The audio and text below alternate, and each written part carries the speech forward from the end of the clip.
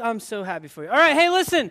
Go ahead and turn with me in your Bibles to Matthew chapter 23, verses 2 through 5, all right? Matthew 23, 2 through 5. We also have a YouVersion event created if you'd like to follow along in that way as well. Just go to the Bible app, click the menu, click events, click LHC Stewman, and you are there. But what we're going to do is we're going to just dive right into our passage this morning. And I'm going to put it up here on this screen, and it's going to be kind of small. I know that, admittedly, all right? But I'm going to show you guys a few things from this passage up here. So here we go. Ready? If you are there, Matthew 23, verse 2 through 5, here's what it says. It says, "The teachers of religious law and the Pharisees are the official interpreters of the law of Moses." So can anybody help me? What is the law of Moses? Law of Moses. Yes, sir. The Ten Commandments, that's part of the law of Moses. That's correct. Anybody else? What is the law of Moses? Do you guys know that in your Bible you have the law of Moses in there? Yes or no? Nod your head, yes or no. You didn't know that. Okay. The first 5 books of the Bible are the law of Moses. And in Hebrew tradition, they are called the Torah. They are called I can't remember the other name for it. The Pentateuch. The Pentateuch is the first 5 books. Pent, right? It means 5. So Genesis, Exodus, Leviticus, Numbers, Deuteronomy are the first 5 books of our Bible. And listen, back in Jesus' time, that's all they had written down. We have 66 books, but they had those 5. And so listen, the teachers of the religious law, does anybody know what we call those people? Like another name, you've maybe heard them, big church name, starts with a P. Huh? No. Back then, yeah. Patriarch, no. Pharisees, look, it's literally right here. Good job. The Pharisees, and another name starts with an S, very similar sounding to Pharisees. Anybody got one? Sadducees. So that's the people of the day. So listen, here's what Jesus is saying. These people, they're all official and they're all religious and they all got the titles and all the crazy stuff. They are the only ones, they're the official interpreters of the Bible. Check out what else he says. Verse 3. "So practice and obey whatever they tell you." All right, so he's endorsing their leadership, like, hey, listen to what they say, but check this out. Ready? I want to show you this part. But, if you have your Bible open and a pen, I want to encourage you, circle that word right there. But. So he says, listen, you can practice and obey what they tell you, but don't follow their example. Don't, do what they say, but don't do what they do, okay? So don't follow their example. For why? For they don't practice what they teach. They crush people with unbearable religious demands and never lift a finger to ease the burden. Verse 5, "Everything they do is for show, and on their arms they wear extra wide prayer boxes with scripture verses inside, and they wear robes with extra long tassels." So, why are we not supposed to do this? Well, look at what happens in verse 4. They crush people with their unbearable religious demands, and they never lift a finger to ease the burden. All right, so if you have a pen or whatever and you want to underline these things, this is what Jesus said in Matthew chapter 23, verses 2 through 5 about the Pharisees. Real fast, I want to give you guys a few examples of things that the Pharisees did, okay? And so I am going to run a round of boxes up here on the screen and show you some of the things that the Pharisees did, okay? So, first things first, you can take notes on this if you want, but ultimately, the Pharisees, here's one example of a law that the Pharisees had on the people. They were not to refrain from letting a third-generation Egyptian convert to enter the assembly, right? How many of you even know what that means? Okay, exactly. The point I'm trying to make here is the Pharisaical laws. Here's another one. You were to examine the level of kosherness of every animal that you ate. We'll continue. I'll give you some more. Ready? You were to not eat ripened grains from new grain before Omer. Anyone got that? Anyone following that law here today? Okay. You were to eat matzah on the first night of Passover, and if you didn't, you were in big trouble. You were to rest on Shavuot, all right? Listen, here's my point, okay? The Pharisees created 613 laws that they were expecting you to follow. 365 of them were laws that you should not do, and the other portion were laws of things that you should do. And so what I did is I just jumped online and I found some of the craziest laws that I could find. So the point I'm trying to make is they had a ridiculous amount of expectations and laws. What did Jesus say? He said they would crush people with their expectations. Now listen, here's what I want to get at this morning with you guys. I think for this last month, we've been talking about reading your Bible. In fact, we've challenged some of you to commit to reading it every day for 30 days. Show of hands, how many of you are still trying to do that regularly and consistently? Maybe you've missed a day here or there, but for the most part, you're still trying. Awesome. That's like half the room. That's pretty good. Listen, here's what sorry, I'm dying. I'm going to take a drink of my water over here. What I'm afraid of is that what happens is we become so accustomed, or we become so determined or so worried about not messing up our 30-day challenge, right? Like if we make one misstep, all hope is lost. Oh man, I messed up. I missed a day, okay? And what I think is sometimes we almost worship the act of not missing a day of Bible reading. Like how many of you have ever tried to read the Bible the whole way through in a year before? Or you know someone who's tried to do that before, right? We almost worship the checklist of I have to read my Bible on March 31st. Are there 30 days in March? I don't know. On March 27th, if I miss the check mark, right, all hope is lost. And I think sometimes we almost elevate the act of Bible reading instead of what we're supposed to be doing is actually getting something out of the Bible. So here's what I'm going to do. I'm going to read a pretty long quote, all right? It's in YouVersion, so if you have it there, you can read it. If not, you just listen, okay? But here's what it says, all right? Imagine yourself moving into a house with a huge picture window overlooking a lake with a grand view of mountains beyond, snow-capped mountains, beautiful mountains, and you have a ringside seat before all of this beauty. The cloud formations, the wild storms, the entire spectrum of sun-illuminated colors, and the rocks and the trees and the wildflowers and the water, and at first, you're just absolutely captivated by this view, by this window. You sit and you stand and you look and you admire and you catch your breath several times a day. You interrupt your work to just stop and stand before the window and take in the majesty and the beauty. And then one day, you notice some bird droppings on the glass. And you get a bucket of water and a towel and you clean it up. A couple days later, a rainstorm leaves the window streaked. And so the bucket, it comes out again. And one day, some visitors with a tribe of small, dirty-fingered children come, and the moment they leave, you notice that there's smudge marks all over the window. And so they're hardly out the door before you have the bucket out again. And you're so proud of the window, and it's such a large window, but it's incredible how many different ways foreign objects can attach themselves to that window, obscuring the vision, distracting from the vision. And keeping that window clean now becomes a compulsive neurosis. You accumulate ladders and buckets and squeegees. You construct scaffolding outside on one on the inside, one on the outside, one on the inside. And you have to get all the difficult corners and heights, and you end up having the cleanest window in North America. But now, it's been years since you've even looked through it, and now you have become a Pharisee. Listen, here's what I think. It's been very important that you get into the rhythm and habit of reading your Bible. But what I don't want you to become is someone who worships the art of reading your Bible and misses the point. Guys, what's the point of reading God's Word? Yes, sir, right there.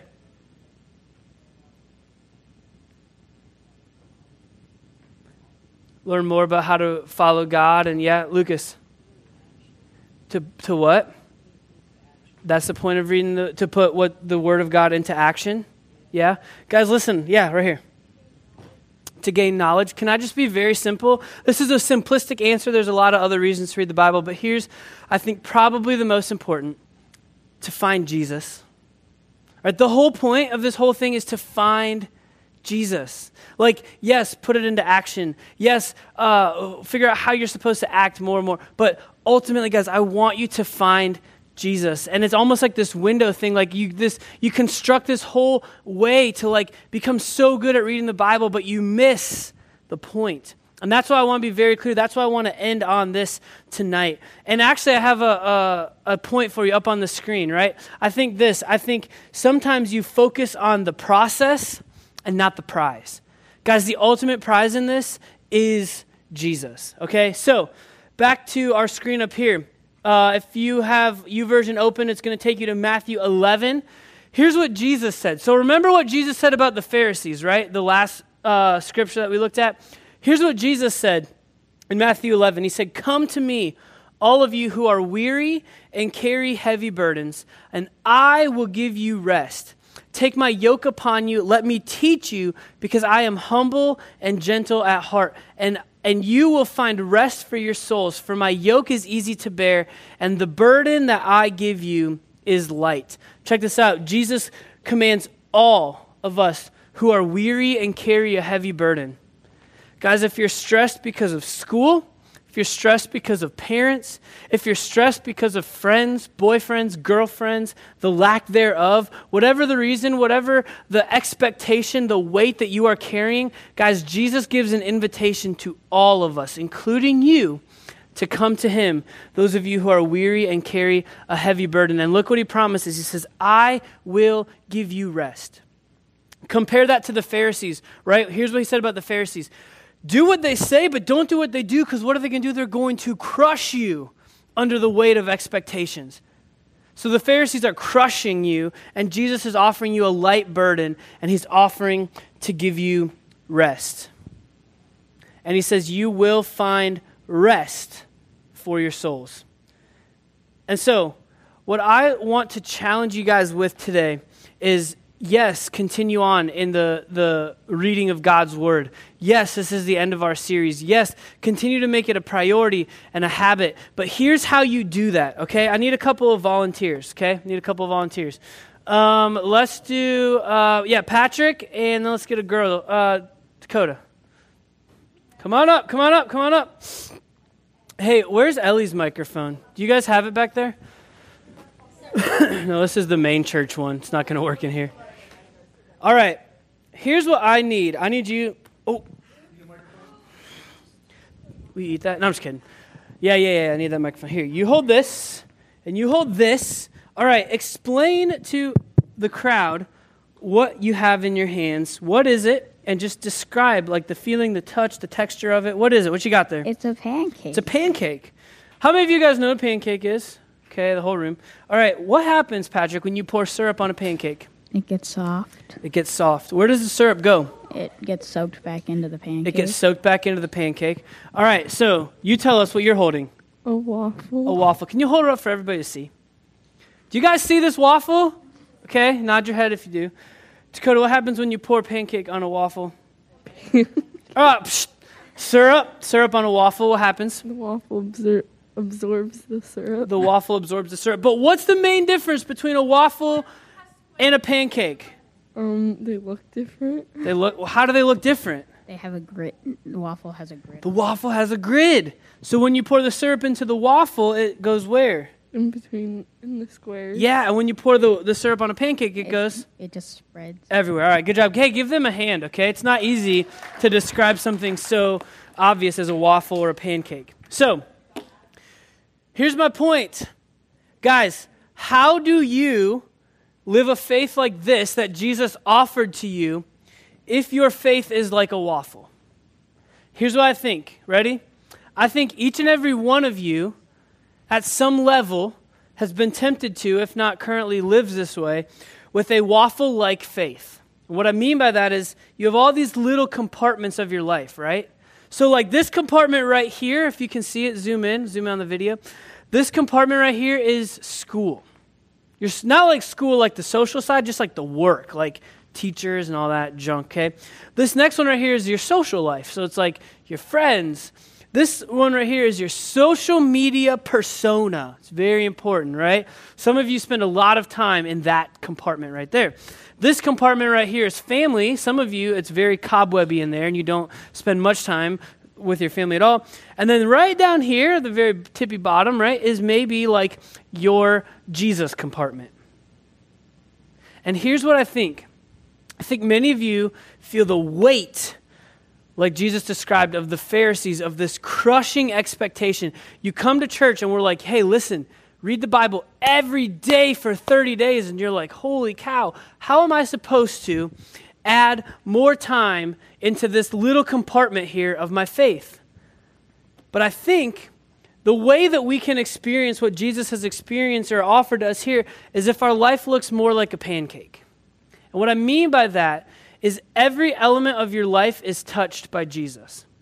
You don't have little compartments. You don't have a waffle-like faith, but you have a faith where Jesus is in everything you do. Your social media persona, Jesus plays a part in that.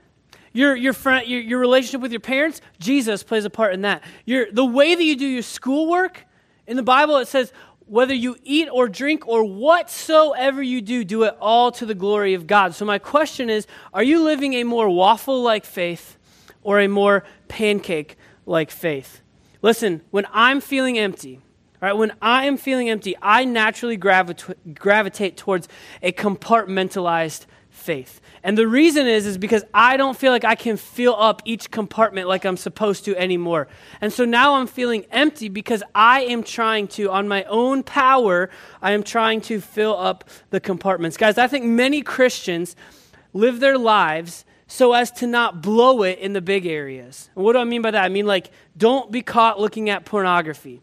I mean, don't have sex outside of marriage. I mean, don't murder somebody. I think that's how most of us live our lives. Like, if I just don't blow it in the big areas, then that means I'm following Jesus. But what I want to contend and what I want to ask you is, I think it's in the non-compartmentalized type faith, the type of faith that's more like a pancake, where we can follow Jesus in these ways, like this, like living a self-controlled thought life, taking every thought captive, as the Bible describes, or speaking kind words, even when you don't feel like it, or holding back on that extra verbal jab that you're thinking about giving to somebody. It's the degree to which we either keep or lose our cool when the Wi-Fi loads slower than expected, right? It's in those areas that I think we can live the type of faith that Jesus is commanding us to ask, and so, or commanding us to live. And so listen, I've challenged you guys at the beginning of this series. I've held you to a high standard and a high bar, but I don't want the standard or the bar to become what we worship. Instead, I want this to be how you view reading the Bible. To bring your heavy burdens to Jesus, to take on his light yoke and experience the rest that he offers to you. Another verse in the book of Ephesians, it puts it this way. Paul, he's writing, he says, I want you to be filled to the measure of all the fullness of God. And right here, I want to point out the word filled in Ephesians 3 is in the present continuous tense, which it's a big language arts word for this. It means to be filled and filled and filled and filled and filled and filled some more with all the fullness of God. Guys, when you go back to God's word, I hope that you are experiencing this, not what Jesus describes all the way back here, where the teachers of the religious law, like me or your life group leader or even your accountability partner, you're feeling crushed under the weight of expectations. What my whole heart, my whole goal of challenging you guys during this series was to be filled and filled and filled and filled and filled some more to the full measure of Christ. All right? And so, before we dive into some practical things about why we should be filled and what that looks like practically speaking, we have to play, because we haven't in a while, another round of hot seat. All right? And so, we have not done hot seat in a while, so I am going to get one of our leaders up here. Let's put them over here, okay? And I'm going to give them a microphone, and they're going to answer a series of questions. All right. And your hot seat contestant for today is Katie. Come on down, Katie. You got that countdown timer back there? All right. I'm going to hand you this microphone. You just have a seat on that stool. And it's not as, you've seen this a few times now, so you know it's not as difficult, right, as it might sound. All right, but here are our questions. We're going to spin through, and when I spin the first timer, they're going to start a minute timer on the screen, and we're going to go from there. Got it? Here we go. Hold that microphone up. Go. Best Kings Island ride. Any water ride. Any water ride, okay? All right. Try to Fortnite dance. Do the floss. Can you do it? That's okay. That's the whole point. Yes. All right. Good job. Way to go, Katie. Apple or Android? Apple. Apple all the way. Favorite Avenger? I don't know. She doesn't know. Coke or Pepsi? Coke. Coke all the way. Favorite Disney movie? Beauty and the Beast. Beauty and the Beast. Okay, Mac or PC? Mac. Mac, all right, still in the Apple theme. All right, what is your coffee shop order? Pumpkin spice latte. Pumpkin spice latte, all times of year? Okay, vanilla latte. Okay, vanilla latte. Last one, finish us out with favorite Bible verse. Ephesians 2:10. Ephesians 2:10. Can you recite it on the spot? He'll judge you. No? No. Okay. All right. Ephesians 2:10. Yeah, it's a good verse. You got it, Lucas? What's it say? Ephesians 2:10. Let's go. Okay. Ephesians 2:10. Let's see. God made us. He created us to belong to Christ Jesus. Now we can do good things. Long ago, God prepared them for us to do. Nice. Was that it? All right. Good job, Lucas. Nice job, buddy. All right. So here's the question, right? And these are going to be up here on the screen, so I want to encourage you guys to take notes. There's 3 reasons on why you should be filled and filled and filled some more. Why this even matters, okay? Why this is even a thing that we're looking at, all right? So the first reason is this. Being busy doesn't satisfy. Being busy doesn't satisfy. Listen, I know in junior high, you're not really the keeper of your schedule. Like, I know that's kind of probably on your parents. And so in some instances, this may be something that you need to have a conversation with your parents. But let's look at what the Bible has to say about being busy. Luke 10:40 through 42. Many of you have probably heard this before. It says, she came to Jesus and said, Lord, doesn't it seem unfair to you that my sister just sits here while I do all the work? Tell her to come and help me. But the Lord said to her, he said, my dear Martha, you are worried and upset over all those details. There's only one thing worth being concerned about, and Mary has discovered it, and it will not be taken away from her. Guys, being busy doesn't satisfy. The most important thing, check it out, verse 42, there's only one thing worth being concerned about, and Mary has found it. Do you know what Mary was doing while Martha was cleaning the house? She was sitting at the feet of Jesus, just taking it all in. She wasn't actually washing, but she was just sitting there. He was teaching, and she was just listening. Guys, here's my question. When's the last time you just sat at the feet of Jesus and listened and learned and spent time with him? That's the most important thing right up on the screen. Being busy doesn't satisfy. Number 2, our souls long to be filled. Our souls long to be filled. Matthew 16:26. And what do you benefit if you gain the whole world, but you lose your own soul? Is anything worth more than your soul? Guys, there's a natural gravitation. There's a natural inclination within us to have our souls be filled. Guys, our souls are the most important part of who we are. Is your soul being filled by Jesus? In God's divine measuring system, stuff always loses to soul. Always. So, is your soul being filled? And then number 3, there's something more ahead. There's something more ahead. And 2 Corinthians 5:6 says this, so we are always confident even though we know that as long as we live in these bodies, we are not at home with the Lord. So guys, are you doing right now what it takes to, in the long run, be filled with Jesus? Because in the long run, in the scope of eternity, we are spending our time with him in the rest of our lives.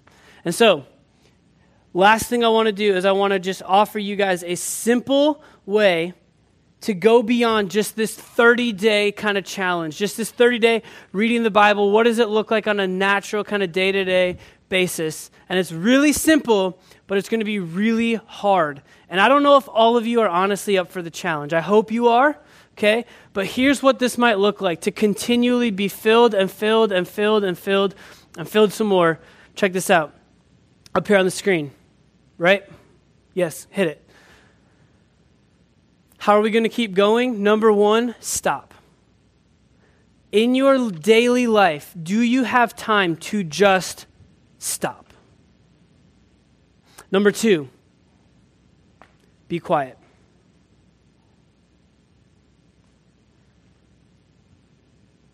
Like on a scale of 1 to 10, how awkward was the last 5 seconds of me not saying anything? Maybe some of you didn't care. What'd you think? It felt peaceful a little bit. Yeah, that's kind of what it's supposed to look like. Guys, my challenge, next time you're in a room, just think how many things, devices, or whatever are there to entertain you. Your cell phone screen, we have 3 screens in here, 4 if you add this one on the stage, right? There's always something. And maybe you're in silence, at a doctor's office, but look around, how many things are meant there to stimulate you? When's the last time you just stopped and were quiet and unplugged? And the third thing is make a connection. All right, just try to make a connection to Jesus like Mary did at the feet of Jesus. Because when you go to him, guys, he can take that heavy load, that heavy burden. And what I just want to be very clear about is as good as this 30-day challenge has been, as good as this series has been about challenging you guys to develop the discipline of reading your Bible, the most important thing is that you make a connection with Jesus. That's what I want. More than checking a box, more than completing the 30-day challenge, I want you to make a connection regularly with Jesus. Let me pray for you, and then you're off to your group. Lord, thank you for this group. Thank you for these junior hires. God, I pray that you would give them a desire to stop, be quiet, and make a connection so that they can be filled and filled and filled some more in all the fullness of God by spending time with you. Give our groups a good time discussing this, unpacking this, and what this looks like practically as we wake up tomorrow morning and the rest of our lives and live this faith out for you. In Jesus' name we pray. Amen. All right. See ya.